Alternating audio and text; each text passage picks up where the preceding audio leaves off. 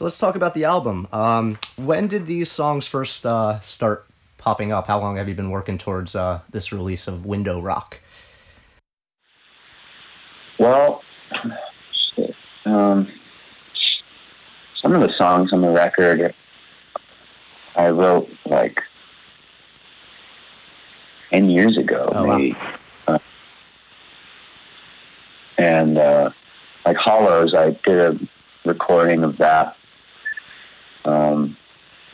just as a Bandcamp release several years ago, and it's pretty different. Mm-hmm.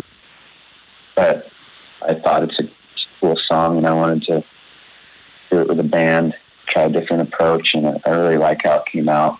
Yeah, I love the line, if you realize the truth is full of lies, it won't be the last time in this life, go ask your elders. I thought that was, you have a lot of profound lines on the album, but I really dug that one.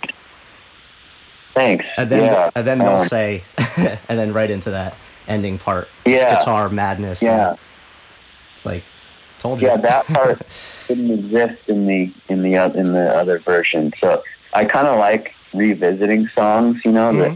that maybe now in my life I'll have a different approach to it that gives it a different meaning, So that song is a good example of that. It didn't go into that thing at the end, which I really like. Right.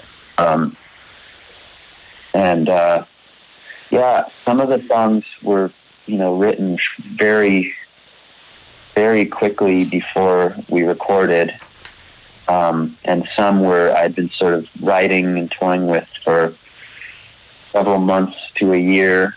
And a lot of them, too, the band hadn't even really heard until the day we recorded it. Oh, wow. Okay. I was going to ask about that.